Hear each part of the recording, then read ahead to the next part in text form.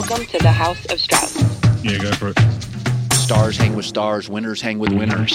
Si un jour tu m'emmènes à la plage, j'aimerais tant plonger dans les vagues.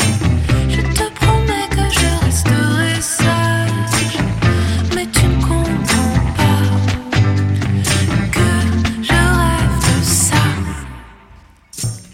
Welcome to the House of Strauss. I am delighted to be here with Kat Rosenfield in this space that many an animal is walking across in my vision right now.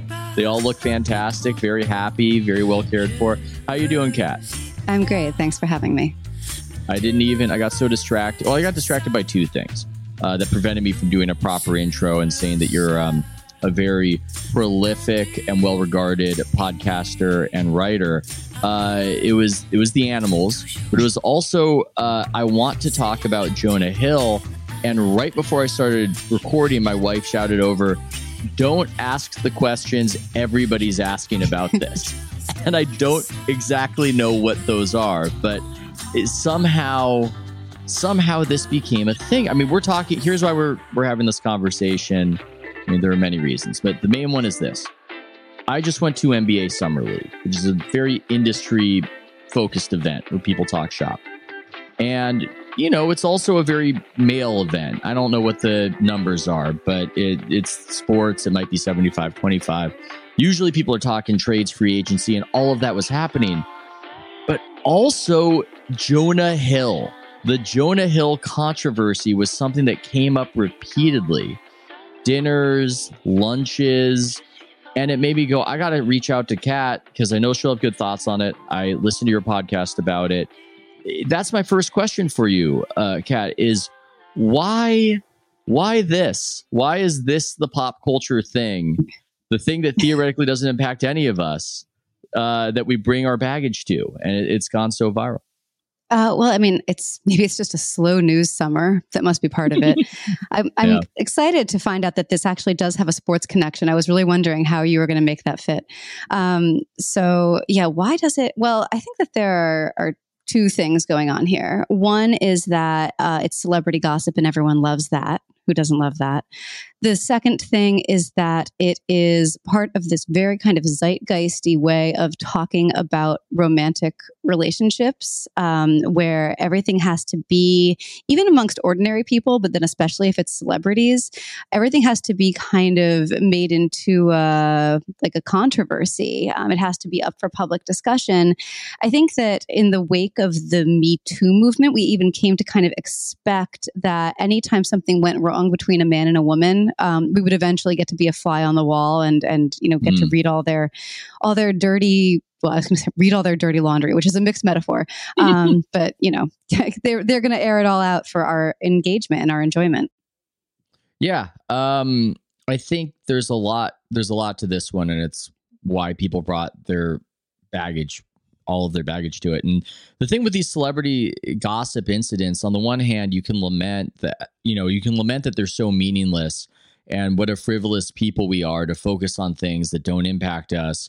But on the other hand, they're great proxies for these dramas that we have interpersonally. And I think that this, if I'm to try to diagnose why this was such a thing beyond the slow news summer, I think there are elements that everybody experiences in their lives, if they're in long-term committed relationships, but also elements that are a bit confounded by fame, and maybe even this difference in status of him being famous and her perhaps not being so famous.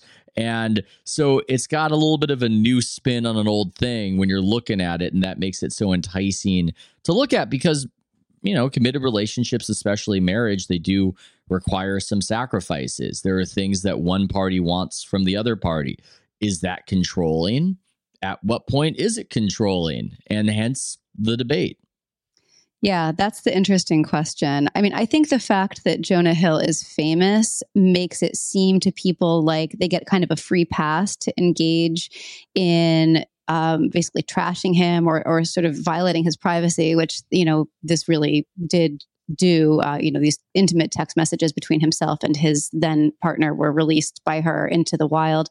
But the fact that he's famous, there's this sense of, well, he's not really a person, right? He can, if he's upset about this, well, he can go cry about it on a pile of money. And that, that makes it okay for us to engage in basically savaging him.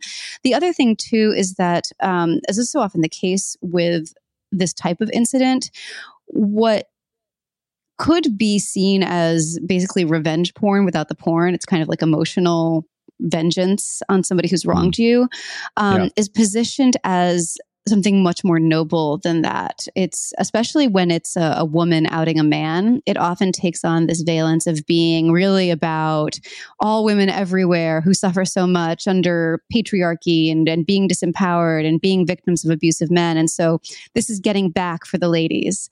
And I think that makes people feel as though they have a kind of not just a free pass, but maybe a moral imperative to engage with this story. So there's that.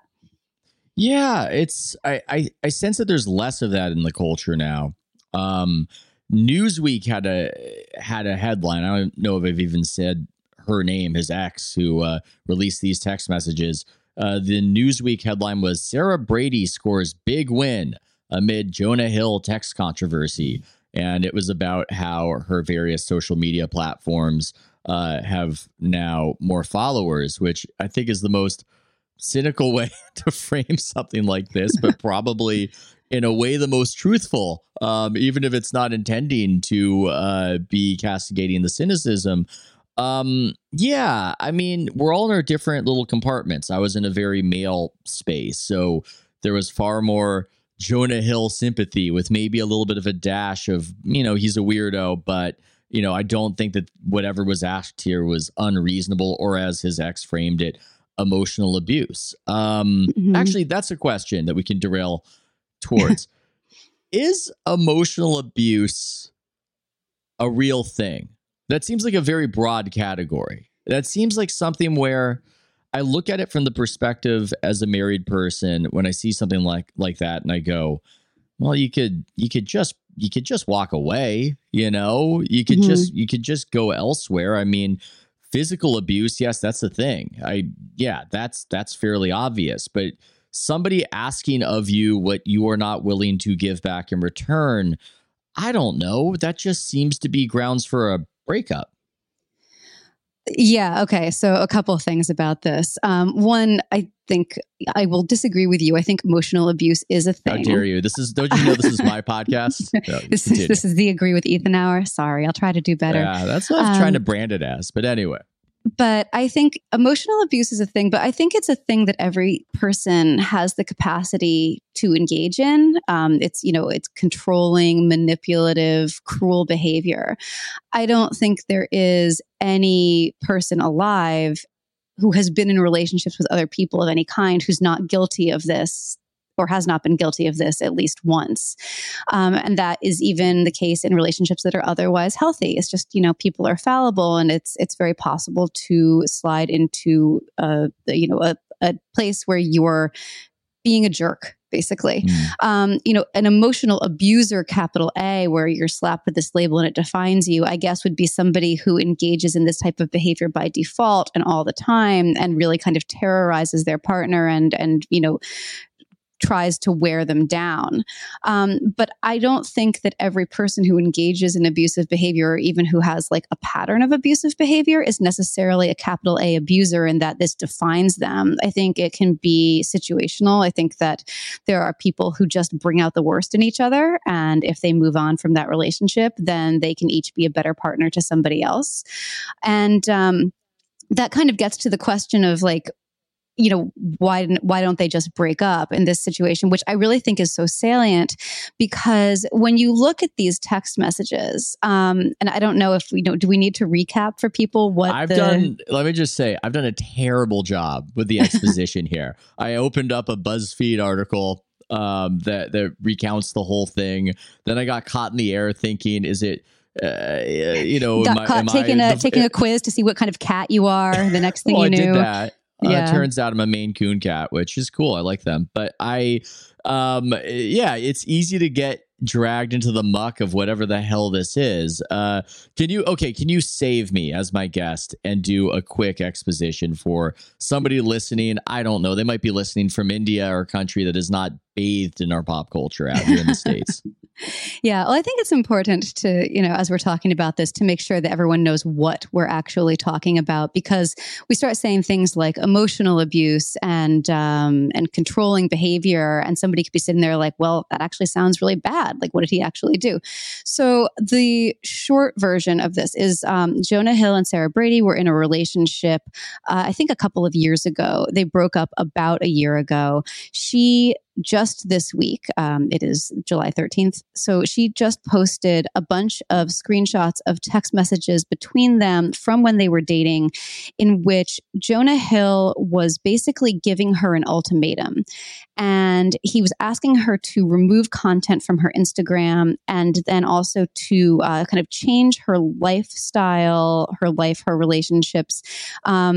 We should mention that Sarah Brady is a professional surfer or semi-professional surfer, which is sailing. I got some takes. I've got some takes on that later, but you continue. Okay. So, this is the meat of the text message.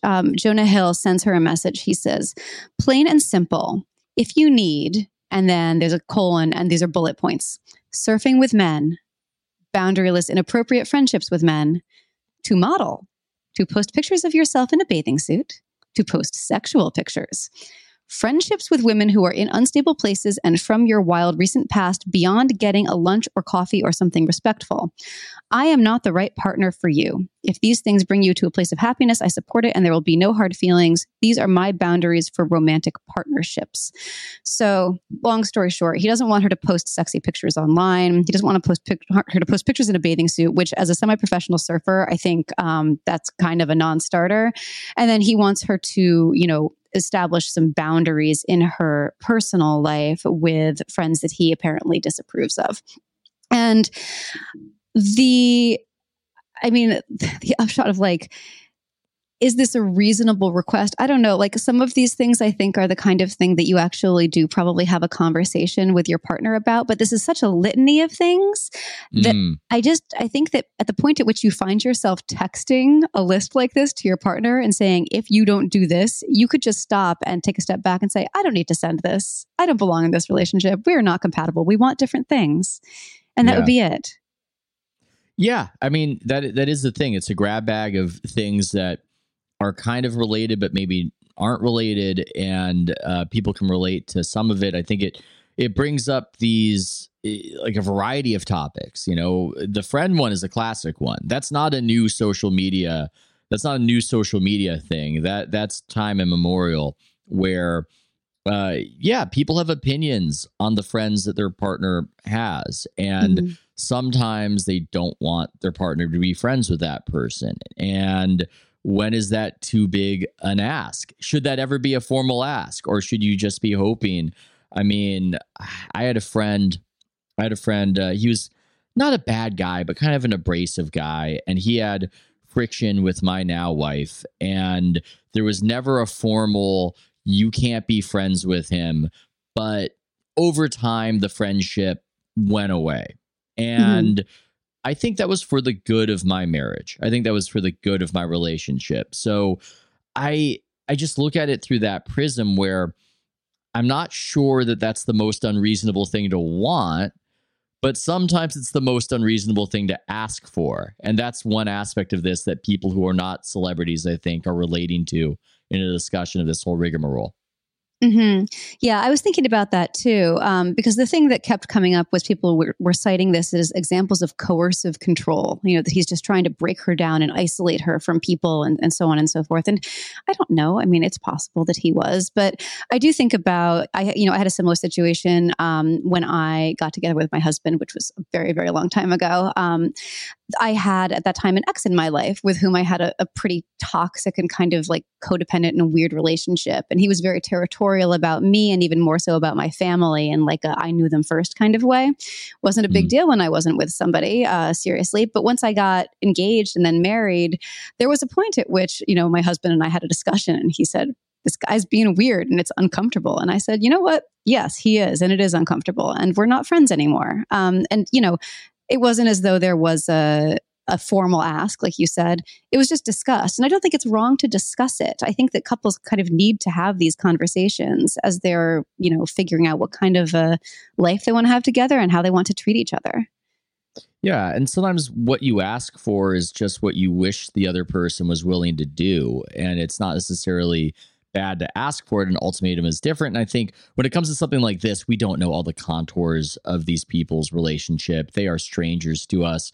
And the devil would be in the details. We don't know what these friends are like, for instance, and how that fits into the context of what she is like. Though I don't like her based on what has happened, but I don't know much about her. I've got to be careful though. I've had one controversy where the Cavender twins, the way I wrote about them, I think I was sexist of the day on Twitter. So my team has gotten together and has advised me that I have to be careful on this particular topic when being too judgmental about one Sarah Brady. I do the irrelevant take to all of this though, that I do have from having grown up in San Diego. When I saw it argued that she needs to post certain pictures of herself because she's a professional surfer, I did roll my eyes just because every directionless person I grew up with was a quote unquote professional surfer. And if I don't see some rankings, if I don't see some rankings, I don't see some wins, I read that you're in law school. Look, maybe you should be free to post whatever pictures you want to post. It's a separate conversation. I just think in the immediate aftermath of these things, it's funny how everybody gloms on to certain aspects of context and we don't have the full context on these strangers. And that was one where I went, yeah, I don't really buy that one. I don't really buy it. Maybe I'm wrong. Maybe this is going to be my second controversy where I've underestimated the quality of a professional female athlete. I don't know, but that was one take I had, scattershot. Well, I mean, as somebody who grew up in a landlocked town in upstate New York, the idea of anybody being just a surfer at all is already very impressive to me. So when I heard semi-professional surfer, I got like saucer eyes and said, ooh, she must be fancy and like important. But I mean, one of the funny things I found about these text messages, I think one of his requests, maybe in another message, was that she not surf with men. And that just seemed astonishingly unreasonable to me. It was like, what if you're in the water and one gets in? Like, are you not allowed to share the entire ocean? Like, is there a square footage area in which men are not allowed to be? Like, are you not allowed to catch the same wave? I don't know. And then if like one gets in the water, do you have to ask him to leave or do you have to leave? Is there such a thing? Is tandem surfing a thing, like a tandem bike? I mean, that's the funny thing is I grew up around surfers, but I didn't actually surf myself, mostly because it is such a subculture. And I would sometimes run into people and they would ask where I was from. And I'm from a beach community where surfing is huge. And this person who might be from a landlocked place would go, oh my God, do you surf? And I would go, no. And they'd go, oh, I would be surfing all the time if I grew up there, which is a little bit like saying if you ran into somebody from Texas and you asked about whether they played high school football and then you go, oh, I would have been the safety. I would have been, no, you've got to be pretty good to be doing it regularly where I grew up. And it's a very strange subculture. It's very territorial. If you were to go out on Wind and Sea in La Jolla and just paddle around out there and try to learn how to surf, people would be very angry at you. Cars with out-of-state license plates get bricks put through their window. It's wow. It's its own culture. There's a lot of drugs. It's kind of funny how it's presented versus, in a weird way, spiritually, as unrealistic as the movie Point Break is, it also might be the best characterization of it, just in terms of, I don't know what, just the cultural aspect. That's not to say that all people, bank robbers, then, is what you're saying. All bank robbers. Give me the money. This is a robbery. Anyway, yeah, I'm getting derailed on San Diego and the way I talked growing up. Where even was I with this whole thing, other than slandering Sarah Brady as a fake surfer, professional surfer? I'm sure she's great. I'm sure she's great out there. She's better than either one of us. Let's just say that. Yeah. Better than either one of us. That is objectively, I am confident at surfing. Maybe not at privacy. Maybe not at discretion. Yeah. Well, yeah. That's the other thing about this, where we all want to live according to a standard where certain norms, privacy norms, are respected, but yet once it's out there, then, and we are part of this voyeuristic culture, we're all just sort of accepting it as it's. Do you see that changing at all, where we start to actually enforce the social norm of not doing this and take it seriously, as opposed to Newsweek celebrating it as a win that you've taken your private conversations and effectively monetized them? Yeah, I don't know. I mean, one of the things about this that I find the most distasteful is how you have a lot of different bad behaviors being put on display. And those behaviors are assigned either heroic or villainous, depending entirely on the sex of the person doing the thing. So it's basically, if a woman is doing a thing that is borderline, I mean, I think it's worth noting that sharing your intimate communications with somebody in a vengeful way, that is, in many contexts, itself an abusive behavior. When men do this, we call it revenge porn. But because a woman did it in this case, it's like empowerment, and what he did was then villainous. And the thing is, like, I understand why women, especially young women, decide that they want to do this in the wake of a breakup when they're feeling salty about it. Or, in this case, I think that this seems to have been at least in part triggered by the fact that Jonah Hill has moved on and recently had a child with somebody else. And so, he was like in the news or whatever. But yeah, I understand that, there is a real glow to doing this, because in the immediate aftermath of posting something like that on the internet to shame your ex, you get this outpouring of attention and affection and adulation. Everyone's like, you're so brave, you're so brave to share your story. But it definitely is, like, as the kids say, it is a red flag that you are not a trustworthy person in your intimate relationships should things go awry. Yeah. I'm reading, I think this might be from the Newsweek. Brady, who lives in Hawaii, said she timed the release of her allegations with Hill's current partner, Olivia Millar, and the couple's weeks-old baby in mind. Quote, I waited until she had her baby, Brady wrote on Instagram, so I knew they were like physically not impacted by me sharing this shit, and she could be informed and make an informed decision of how she wants to care for herself and her baby. This woman's insane. Can we just say that? This woman's crazy. No, it was like a baby shower gift. It was a christening gift. She's like the evil fairy who shows up at the Sleeping Beauty thing and is like, you didn't invite me? Fine, I curse you with death. Happy birthday. I try to make a rule, and I would want it for everybody, that you shouldn't be angry at people whose existence you had never known of before, because you would see that kind of outrage. There's the Central Park Karen or whoever, and you're angry at somebody suddenly when you never knew of their existence prior. And I would have to, invoke that rule here. But I look at that and I go, that is very insane as a self-justification and rationalization, and odd that you could quote unquote win by doing such a thing is rather amazing to me.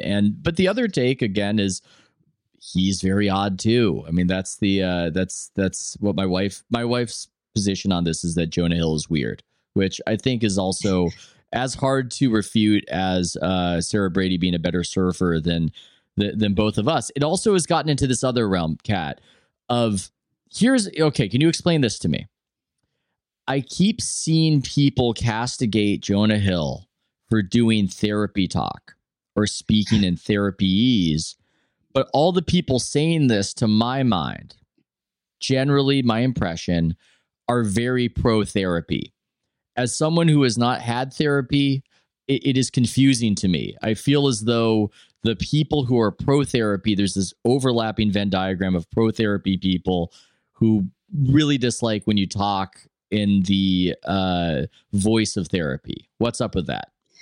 Yeah, I saw that too. The idea that he's weaponized therapeutic language. So much weaponizing these days. Yes, but okay, but this is the thing. I think that like therapy speak and like therapeutic culture is basically the entire framework for how people understand human interaction and romantic relationships, especially now. It's like nobody has conflicts anymore. Nobody has fights. Nobody just breaks up. It's all like somebody violated my boundaries and triggered me, and now I have trauma, and this is abuse. Like it's, I don't know. You've heard the phrase "conflict is not abuse." That was right? impressive that you were doing that many associations right there, scattershot, just 4 in a 5-second span. Very well done. Yes. I'm like an auctioneer for weird therapy talk. But what I think we're ending up with with the proliferation of this type of language is it's kind of seeped into everything. You see it on TikTok all the time. This is like how people talk about their relationships. They're basically pathologizing the normal business of being a person. Yeah. And something I remember seeing, actually, this was maybe a few years ago. I noticed that this was happening when Junot Diaz, the author, was being Me Too'd. Oh, yeah. It's like they found, they kind of put out a call for people to come forward with stories, and they found like 3 women he dated who would attest that he was a dick. And then sorry, can I say dick on your podcast? Dude, you can say anything. I'm just okay. My own platform. I saw your eyebrows go up and I was like, whoops, I said the D word. It's just I have giant eyebrows, so it tends to exaggerate my reactions. Continue. Gotcha. But yeah, so they found 3 women who attested that like he was not the ideal boyfriend. And then that became a pattern of behavior. It's like 3 women said this guy was a dick. He is a pattern of behavior. And it makes it sound so sordid. And it makes it sound so bad. Yes. I mean, and it's like, once you start talking about things in this way, it's impossible to know what you're actually talking about. It's impossible to have like a reasonable discussion about it because suddenly everything is the end of the world. Yeah. And the vibes is what people are reacting to because we're all distracted, and I could barely do the exposition of this. So whatever happened on the granular level falls by the wayside. And if you're being spoken of in a certain way with that kind of tone, and it does sound like CSI, then it's doing reputational damage to you without anybody actually having a handle on what happened. You mentioned Diaz got Me Too'd, and I thought to myself, I remember he got Me Too. I don't remember anything really involved in it until you just described it. And so that's another aspect of what happens in the culture. And frankly, why, even if Jonah Hill is a weirdo, I do feel sympathy because I don't think I've got some insight into how it's emotionally devastating and whatever sort of therapy ease I could use to describe it when you are the main character in this kind of way. And I couldn't even imagine it on this particular scale. And yet at the same time, the memory is just going to be something vague. It's just going to be something vague, something with you and a woman, something with you and your ex, maybe something controlling. I don't know, but it's just one of these particular topics that seems to be connected to a bunch of others right now. Yeah. A year from now, his name's going to come up and someone's going to be like, Jonah, he killed somebody, right? That's what he killed someone. You know, someone. He had a pattern. Like he had a pattern of behavior. Yes. I love the Aaron Sorkin quote about bad publicity that it's like seasickness. You feel like you're going to die and everybody else just thinks it's kind of funny. And yeah, some people are reacting to this seriously and, very serious think pieces. But for the rest of us, it's fodder for your summer league conversation or your podcast. But the therapy aspect is an interesting one. Have you watched his movie with his therapist, The Stutz? No. I do understand that the fact that he put this out there and, kind of publicly advertised that he was trying to be a better person through therapy was then held up as evidence of why he basically deserved for this to happen to him, which I think is really awful. It's sort of like, you're making an attempt to, to better yourself or to shine a light on something that you think is valuable. And as a result, you've just given us all the ammunition we need to destroy you. Don't you hate how people aren't just upfront that, look, I just want to be a shitty bully. I just want to be a bully. Nobody ever says that. They have to, as you're saying, come up with a rationalization for why they get to heap on abuse and join the mob. At least that speaks to their humanity, Kat, I guess, is that they feel they need a rationalization. Maybe we're going to be really lost when people just go, I don't care. It's fun. I have a theory about this, that as overt bullying of the kind that I would guess you grew up with, sort of went by the wayside and fell out of vogue, that the savviest youngsters, the youths, figured out a way to bully people in the name of social justice. Yeah. Well, everybody uses social justice just as kind of a cover to get what they want anyway. I've seen that happen and play out again and again. You see social climbers within organizations and they take their shot at it and they take people out. And I mean, there are a lot of stories of that happening just in sports. So that would make a lot of sense. And I think people have even framed it in such a way. I'm trying to remember, there's a tweet about this that was somewhat viral, that it's no accident that many of the people, Gawker writers, ex-Gawker writers, Drew Magary comes to mind, where you can find evidence of them a decade or so ago saying fag and, bullying people with homophobic sort of speech, that they're really social justice-y now. And it's because that was the way then to be a bully, and this is the way now to be a bully. And so that's just the way you do it. Right. It's like Jurassic Park, but with bullies. Bullies find a way.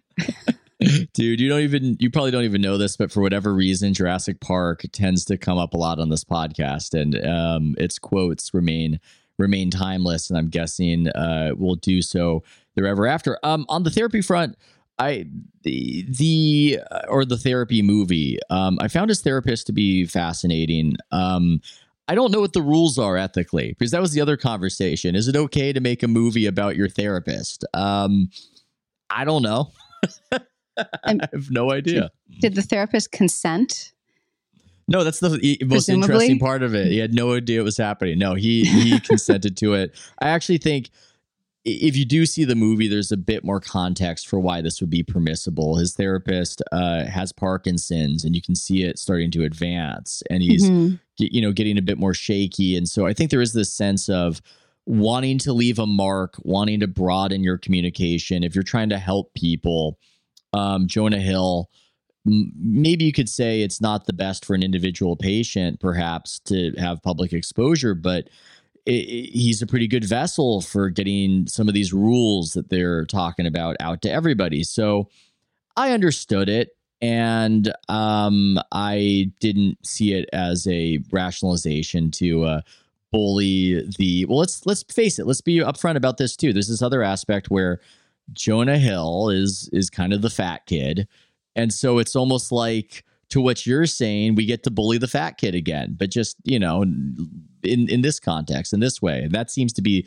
one of the many leitmotifs of this particular imbroglio. Yeah, I think that there is, like, kind of subtextually in all of this, a little bit of resentment coming out that Jonah Hill, because he is famous, managed to snag himself a woman. Like, he outkicked his coverage, like they say. Yeah, how dare he? Yeah, a much hotter woman than he would have been able to had he been just like, some schlub from a non-Hollywood background. And so, there's a sense that he already had more than he deserved, and here's a chance to take him down a peg. Again, that's a distasteful thing, but I think it's something real. I think that it's definitely contributing to what we're seeing here.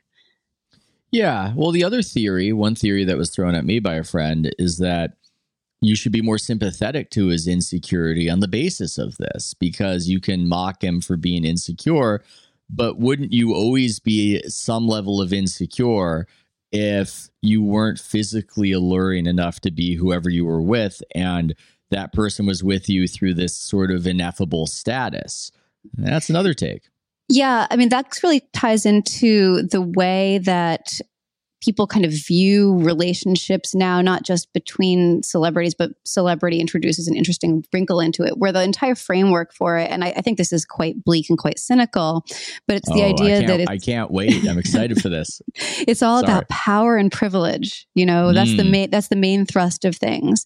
And I hate this as a way to understand interpersonal relationships, because first and foremost, it's completely it's bullshit. And it's especially bullshit for women, because the idea is like, 3,000 years of patriarchy, you're never going to overcome that. Like, men are bigger and stronger. You're never going to overcome that. And so the idea is that as a woman, if you're in a heterosexual pairing, you're just always at a disadvantage. You never have any power in the relationship. You're just forever on the precipice of victimhood, while somebody's going to push you off at any moment. But then once you get celebrity involved, then it's, she couldn't meaningfully consent to this relationship because the power imbalance is so strong. Jonah Hill has so much more fame and so much more money. She was, incapacitated by it. And it's just kind of funny to contrast that sensibility surrounding relationships with, I think about the conversation I had about this on my own podcast with my friend and co-host Phoebe, and we're yucking it up over the idea that it wouldn't be a relief when Jonah Hill told you he wasn't interested in you. No. I'm devastated. Oh no. Well, so the fame aspect of it is a whole other thing. And again, it's big hits are a new spin on an old thing. And so there are age-old questions in this, but then there's this aspect that's hard to relate to, which is the way fame alters relationships, which most people don't encounter. They don't encounter situationally. And yet I think there's a fascination with it. And it's something that I think a lot about, having just been at an industry event where some people who are there are really famous and other people are not so famous, and they're all intermingling. And the famous person's fame is always in the room. It's always part of what's going on. It's why if they were to call you and you were around your college friends, it would be kind of exciting to your college friends that that famous person was calling you. And that's just something that is always going to alter dynamics. I saw, I was on the floor of the Aria casino, and Warriors coach Steve Kerr and his wife Margot were walking through, and I covered the Warriors for years. So I bounced up and I started saying, hey, and we started catching up. But the whole time, as it's on the casino floor, there are people who are just streaming up to Steve because he's famous and he's this bug light for these people. So I just turned my head and I just started having a conversation with Margot, because it's, he's just getting enveloped by a sea of humanity. And it reminded me of how famous people just live in a different orbit. I had another interaction with Steve in Vegas where our conversation got interrupted by a parent using their child as this fodder to ask for a picture. The parent really wanted the picture. The child was way too small and freaked out and started crying. Steve was not happy with the guy, but he looked at me and just said, I fucking hate when this happens, and I hate when they do this. And this is just they see the darkness in humanity that we don't see. Although I won't say we, because we're very famous, and I don't want to, I'm saying the other people, the listeners. But no, the super famous people, I can almost, even if I'm not going to cry a river on behalf of their trauma and their boundaries and everything else, I can at least understand. I think it's quite psychologically deranging to not be able to know who to trust and to be in this different sort of space than anybody you're trying to form a meaningful bond with, is my long-winded way of saying it. Yeah, I think that's probably true. And I think that maybe one of the things that people end up doing when they're trying to cope with something like that, where they do have serious trust issues stemming from the fact that they know there's an allure to them that has nothing to do with who they are as a person. They might, for instance, go a little too hard on therapy and therapizing and, making all of their relationships try to fit into this, my boundaries kind of framework, Yeah. And maybe being controlling makes sense in that context. You're looking for some sort of control or anchor to windward. And I think that that's the thing. That's the thing in my head that isn't a very important issue societally, but I sometimes wonder if you're a famous person, can you find love after achieving fame? Is it even really possible with a non-famous person? Well, let's think about this. Are there famous people who married non-famous spouses after they got famous? Matt Damon, I think, right? That may be the only. I didn't know about that one. I mean, I'm sure it has happened. I'm sure it's possible, but generally, I mean, occasionally you'll see somebody who's famous and their significant other might be considered abrasive, and then you learn that they were together before the fame, and I'll go, oh yeah, that makes sense. That makes sense. I just recently watched a documentary called Quarterback on Netflix, where they had just uncommon access, and the superstar quarterback Patrick Mahomes, I'll just be frank, his wife might have a reputation for being a little bit abrasive. But is he the one with the funny hair? Is he the one with the funny hair? Oh, I like him a lot. His wife is abrasive. He's very likable. She's known for being maybe a little bit abrasive, not unkind. It's hard to really, there could be a whole discourse. That might be a good article for you in the future is whether the culture is being unfair to. Yeah, is that sexist? I'm wondering. It might be, but let's just say, for the sake of argument, that she is abrasive. In the documentary, I saw that their relationship started when she was a grade above him, and she was in the 8th grade, and he was in the 7th grade, and he got friend zoned by her for maybe a good year before the relationship developed. And I went, okay, well, he's never going to get that. That is something that he is not going to find outside of her. Somebody whose status was above his at a certain point, and who he formed a meaningful bond with prior to becoming the greatest, football player ever. So you kind of can't swap that one out. And so that's the famous. I feel badly for them, is what I'm saying. Yeah, yeah. I mean, I'm just thinking about what that I'm just doing the math. She would have just basically seen him through puberty. That's a bond. You can't really replace that. Yeah, yeah. I mean, I'm thinking about that. I mean, okay, so you are a public person. Do you think that has changed? That has changed you in any fundamental way or any meaningful way, or what's your take on yourself? It's so bizarre to think of myself as a public person. As I've become, I would say, quasi known in very niche circles, even that has been a little bit more than I want, and so now I'm very protective of my privacy. Yeah, yeah.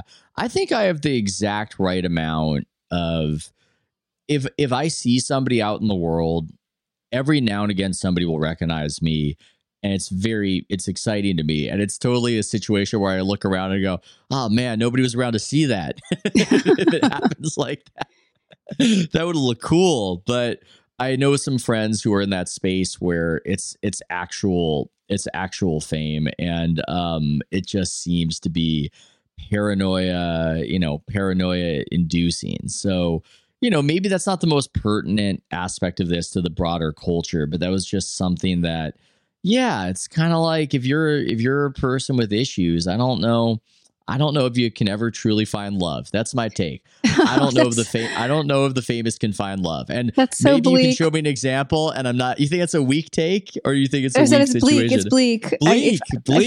I feel bad for the famous. I don't know. Yeah, the famous, they're different from you and I. Is there any aspect of this controversy that surprised you in the culture because again, you've got a different insight than I do. You're in some different spaces than I'm in. So the reactions. Here's something that surprised me when I clicked on this story, which I'd been resisting doing. I was like, please, I refuse to find out what this is. And then I had to, because I was talking about it on my podcast. So I clicked through to, one of these stories that included some pictures of Jonah Hill and his then girlfriend out at a premiere together. And I was very surprised to see that Jonah Hill has an enormous tattoo of a pirate ship on his chest.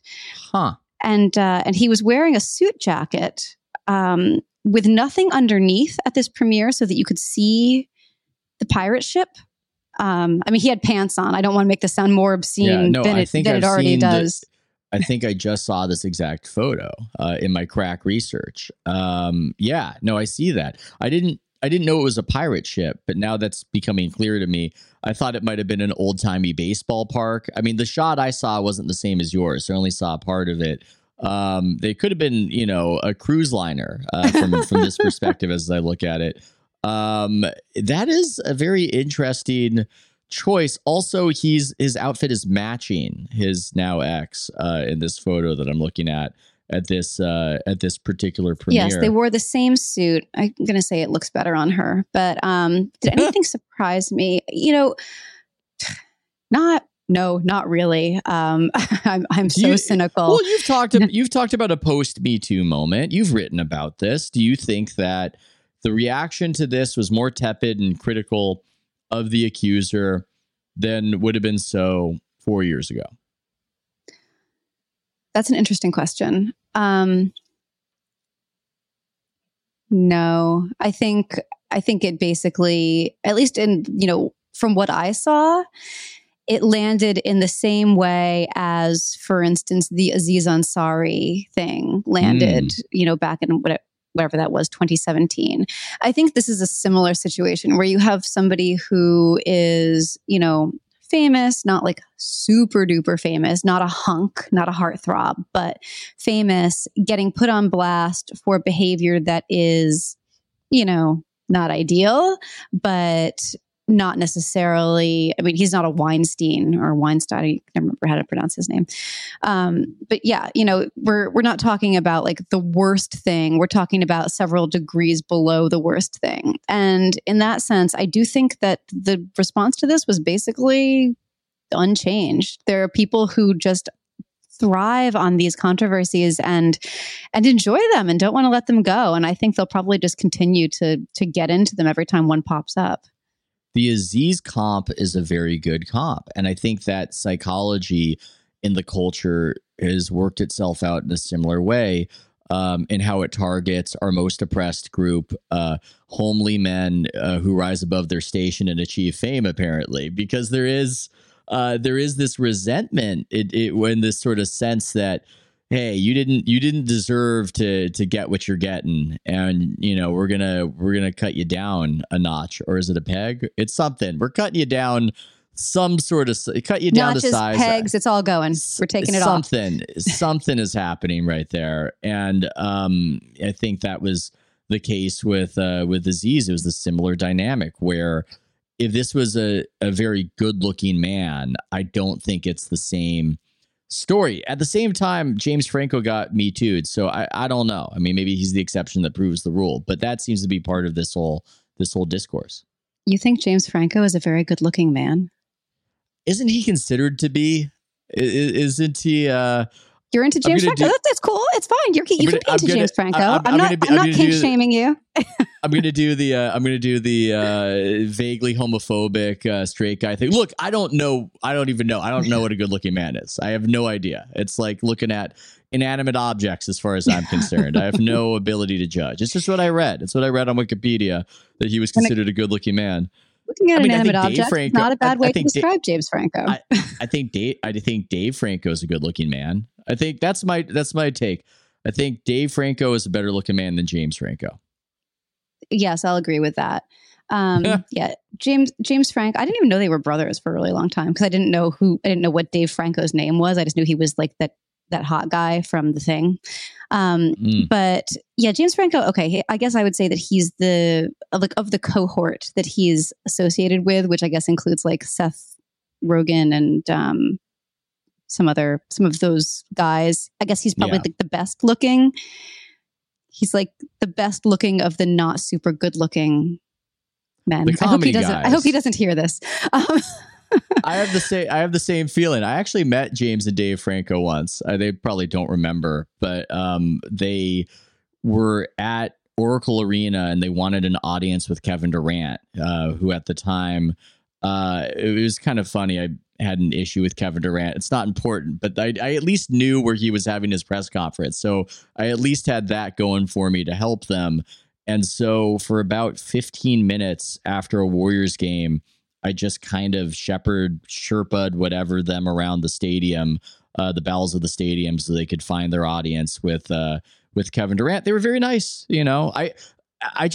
I basically pretended not to know anything about them. That was my strategy. In the interaction, and Smart. It kind of went better that way. It's like, oh, you went to this high school? Oh, that's cool. It's just pretend not to know.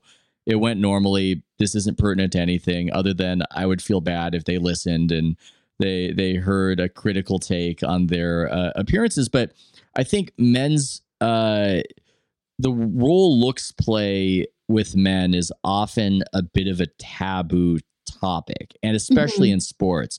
I do think that there would be a lot of discomfort among sports fans in fully discussing it. So, one thing I think about sometimes is this does impact your marketability for superstars. I've often wondered if certain players got more all-star votes than they would have if it weren't for appearances. It's part of life. Sam Cassell was a excellent point guard. It's okay to say he's ugly because he was famously ugly, famously weird looking, but he only made one all-star game. I mean, these things, you can Google him. Google Sam Cassell.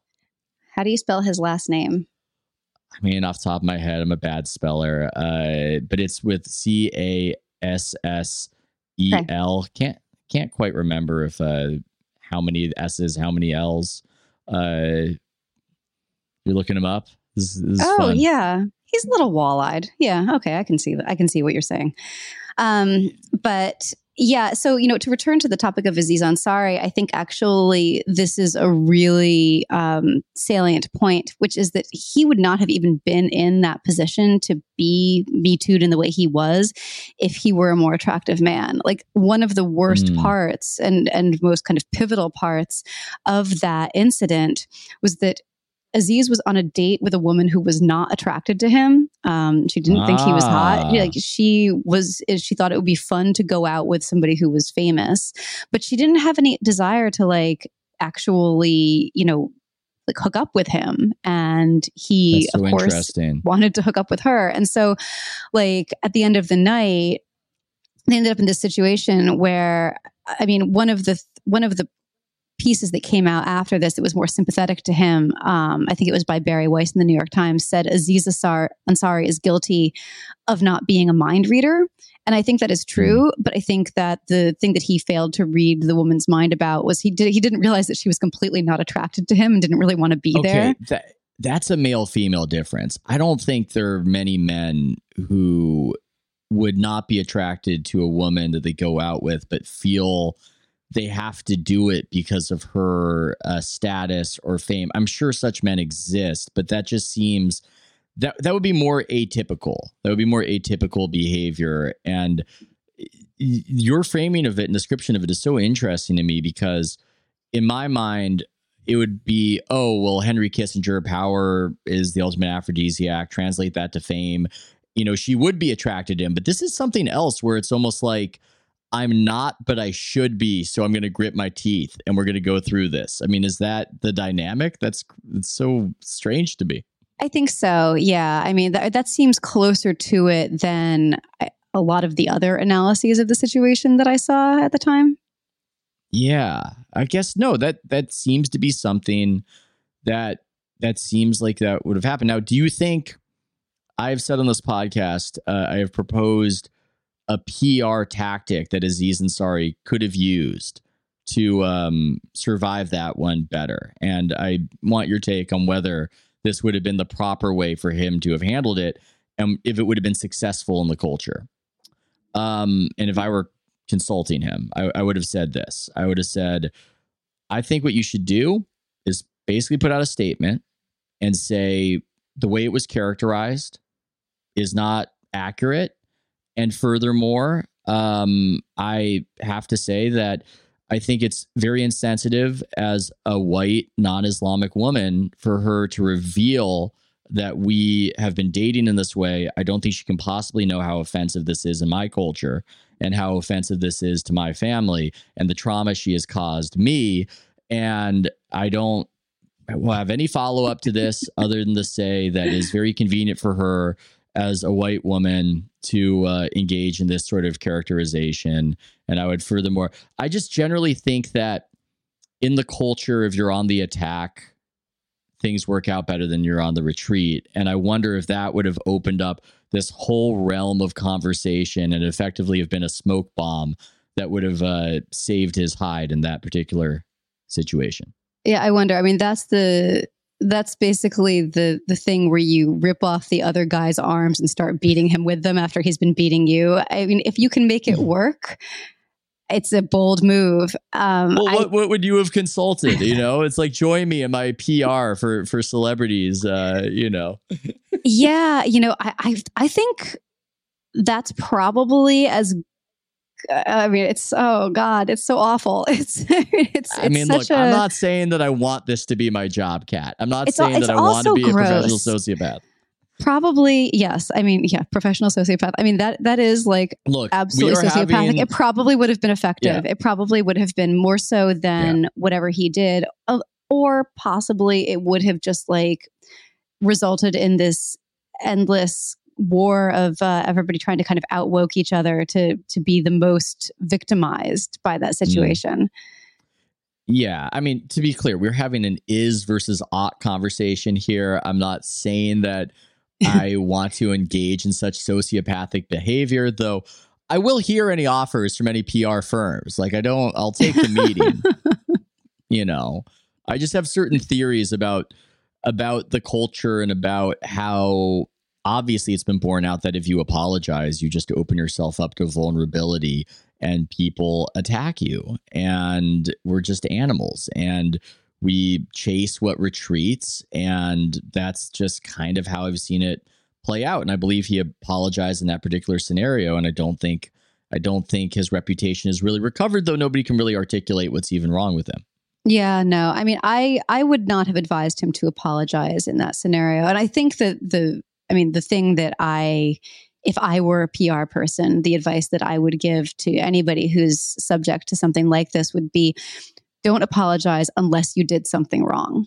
And I don't think, I mean, maybe this is probably not a popular take amongst my kind of cohort of like pseudo feminist lefty culture people, but I don't really think he did anything wrong. I think misunderstandings happen. And this was a venue in which misunderstandings were rife to happen for all kinds of reasons, including the ones that we've just discussed. Or maybe he did something wrong, but not by the rules of our culture, and that we've sort of normalized, to use a word, people dating very casually in a way that perhaps they're not able to really handle, or it leads to friction, or it leads to bad situations. And so maybe there's an aspect of that where it wasn't.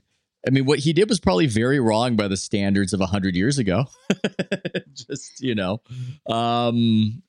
yes. Maybe I'm not being very articulate on this one, but maybe there was some wrongness in the whole thing, but the wrongness was a fairly banal and commonplace wrongness that's been kind of encouraged by the culture up until the point.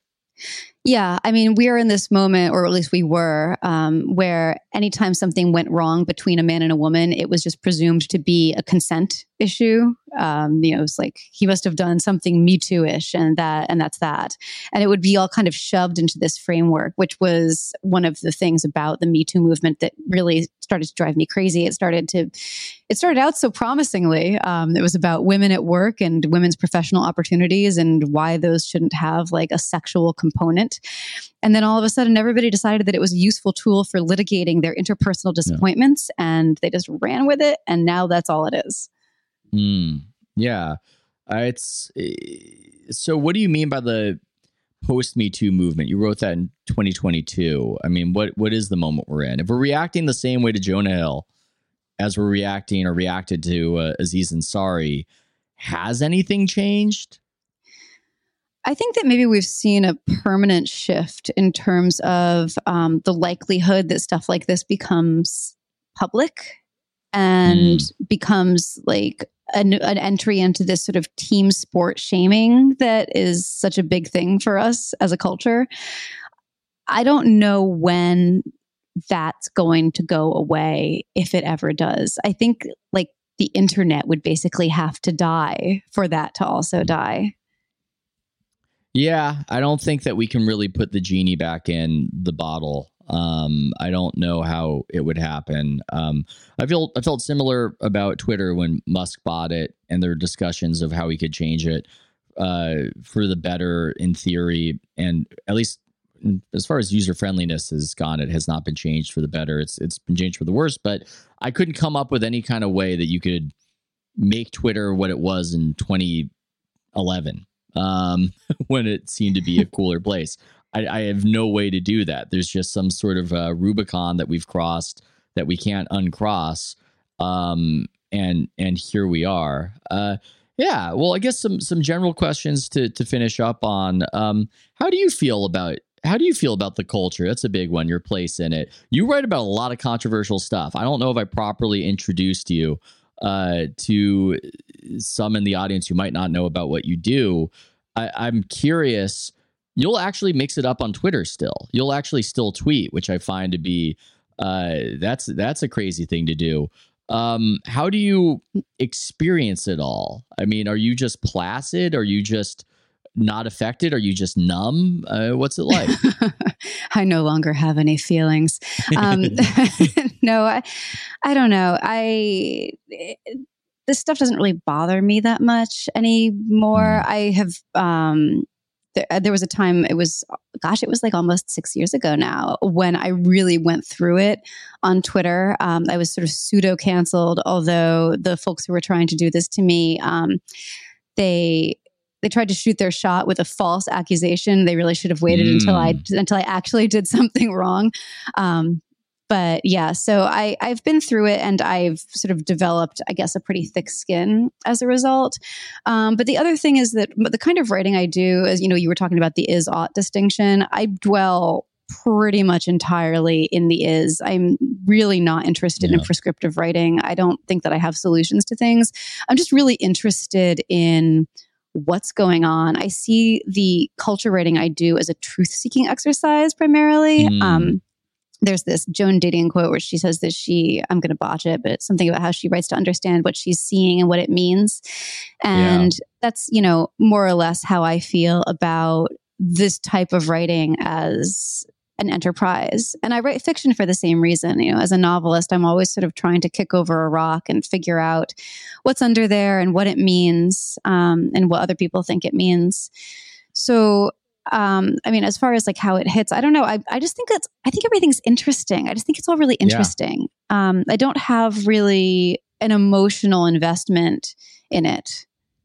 Yeah, I can completely relate to that. And that's one of my central frustrations with the culture, with the discourse, with some other people in media. I often feel, don't you guys find anything interesting? Is nothing interesting to you? It's all about a moral edict. And there are so few people now writing in general. That's number one. But number two, just talking about, oh, this is interesting. Like, this is my assessment of this. Isn't this intriguing? You're not going to have a good conversation about Jonah Hill without, I think, being scared that any of our assessments aren't falling into some sort of didactic paradigm. It's fun to talk about things. And God, it opens up a market opportunity for you and for myself, but it's sort of maddening on the same side that the culture just seems very paralyzed, and also in denial that it is paralyzed. Yeah, I think that there's been a kind of a push that I don't appreciate to make both curiosity and imagination kind of taboo in cultural spaces. Curiosity more on the journalistic side, and imagination more in the publishing, like fiction writing side. Yeah. But there's just a lot of people who are like, don't ask about that, don't talk about that. And if you say so that you find something interesting, oftentimes people will try to kind of lift up the corner of what you're saying. They're like, what do you mean interesting? What are you really saying? It's like, no, it's just interesting. Yeah, it's very interesting you would talk about that. Now, I went through that a little bit with my thing on the Cavender twins. I loved that piece, by the way. I thought it was great. Oh, thank you so much. And to me, it was just one of these. I think I have this thing. You probably have it too, where I sometimes have people ask me, "Why are you a contrarian?" And I'll think to myself, I don't think I am. I think I just often will notice something, and I know everybody notices that thing, and it will start to bother me. And I can't come up with a more appealing metaphor, but it's almost like the pressure in a pimple. And you just want some sort of release, and to be able to just say the thing everybody notices that you're also noticing. And I think that there's this urge to do that. And so in the case of that piece, it's just, look, it seems like many of the women in college sports who are getting a lot of the money, there's a big looks component to it in a way that doesn't seem to be representing itself as much with the men, which is I guess many would say it's very predictable, but B, very taboo to discuss, which makes it interesting in of itself. If there's an obvious phenomenon that we're all seeing, then why would it be taboo to describe it? And I learned that it's taboo, I guess, because I guess you're going to become the main character on Twitter for that day. But yeah, it's just, that's what it was about to me, is this is an interesting thing. Where is this headed? What does this mean for college sports, where suddenly you go from a situation where all the women are being paid the same amount of money, and status is achieved through victory, to this other thing where now it's all confounded, and winning the championship is good for status, but you could be perhaps way more famous by, like playing a little bit, but being very well branded on TikTok and being good looking. I mean, these are interesting things to me. Mm-hmm, mm-hmm. Yeah. I mean, I think it is an observable phenomenon, and something that should be talked about, maybe even because it makes people so uncomfortable, that just makes it more kind of intriguing. Yeah. And I mean, why does it make people uncomfortable? I mean, there are endless topics related to that topic. And that's why we'll have to have you back on one day, because I'm sure there will be not only a subject that consumes the culture, even at NBA Summer League, but maybe that overlaps with sports. I find it interesting that before this conversation, were you really thinking how I was going to overlap it with the sports? Was that really was that really a thought? I listen to your podcast sometimes, and I'm always curious when you have somebody on who's not a sports person. I'm like, okay, how is he going to make this about sports? And you always do a very good job. I even came prepared to talk about sports. I was going to say something if you asked. I don't know what. What were you going to say? What were you going to say? I'm intrigued by this. I don't know. I was going to, I thought maybe I would find a way to talk about baseball, which is the only sport that I've ever watched recreationally. See, I thought that this is when you did your research into Pat Mahomes' hairstyle, was in that 15 minutes of prep right before we started talking. And that's when the discovery was made during the crash course. What were you going to say about baseball? Now I'm intrigued. What is your history with it? No, I hope you would ask me a question that I would, be able to respond to intelligently, or at least pseudo intelligently. What's my history with baseball? I grew up watching the Yankees in the 90s, and so I love them. Well, there you go. Best looking Yankee of the night. No, I don't know. I mean, obviously, it's Derek Jeter. Yeah, it's Jeter. Yeah. He's the biracial angel, as was said in the movie The Other Guys. Oh, okay. Kat, what do you want to plug for us on the outro? What should we be checking out? Let's see. Well, I am a culture writer and novelist, and my most recent book is called You Must Remember This. It was released in hardcover in January, but it will be out in paperback in November, just in time to make your holidays weird if you would like to pick it up at any place books are sold. One question, why would that make our holidays weird? Because it's a book about murder at Christmas. Mm-hmm. That actually sounds intriguing to me. I've wanted to, I should be doing the outro. I always screw up the outro. That's something that happens. I've wanted to have Nancy Rommelman on at some point to just have a morbid Monday, because For whatever reason, I'm drawn, and as you probably know, she's drawn to those sorts of grim topics. You know, when Mount Everest tragedy starts popping on Twitter, as it occasionally does, I'm going to lose a few hours. So anyway, that makes it more intriguing to myself and probably to much of the audience. Thanks so much for stopping by, Kat. Thanks for having me.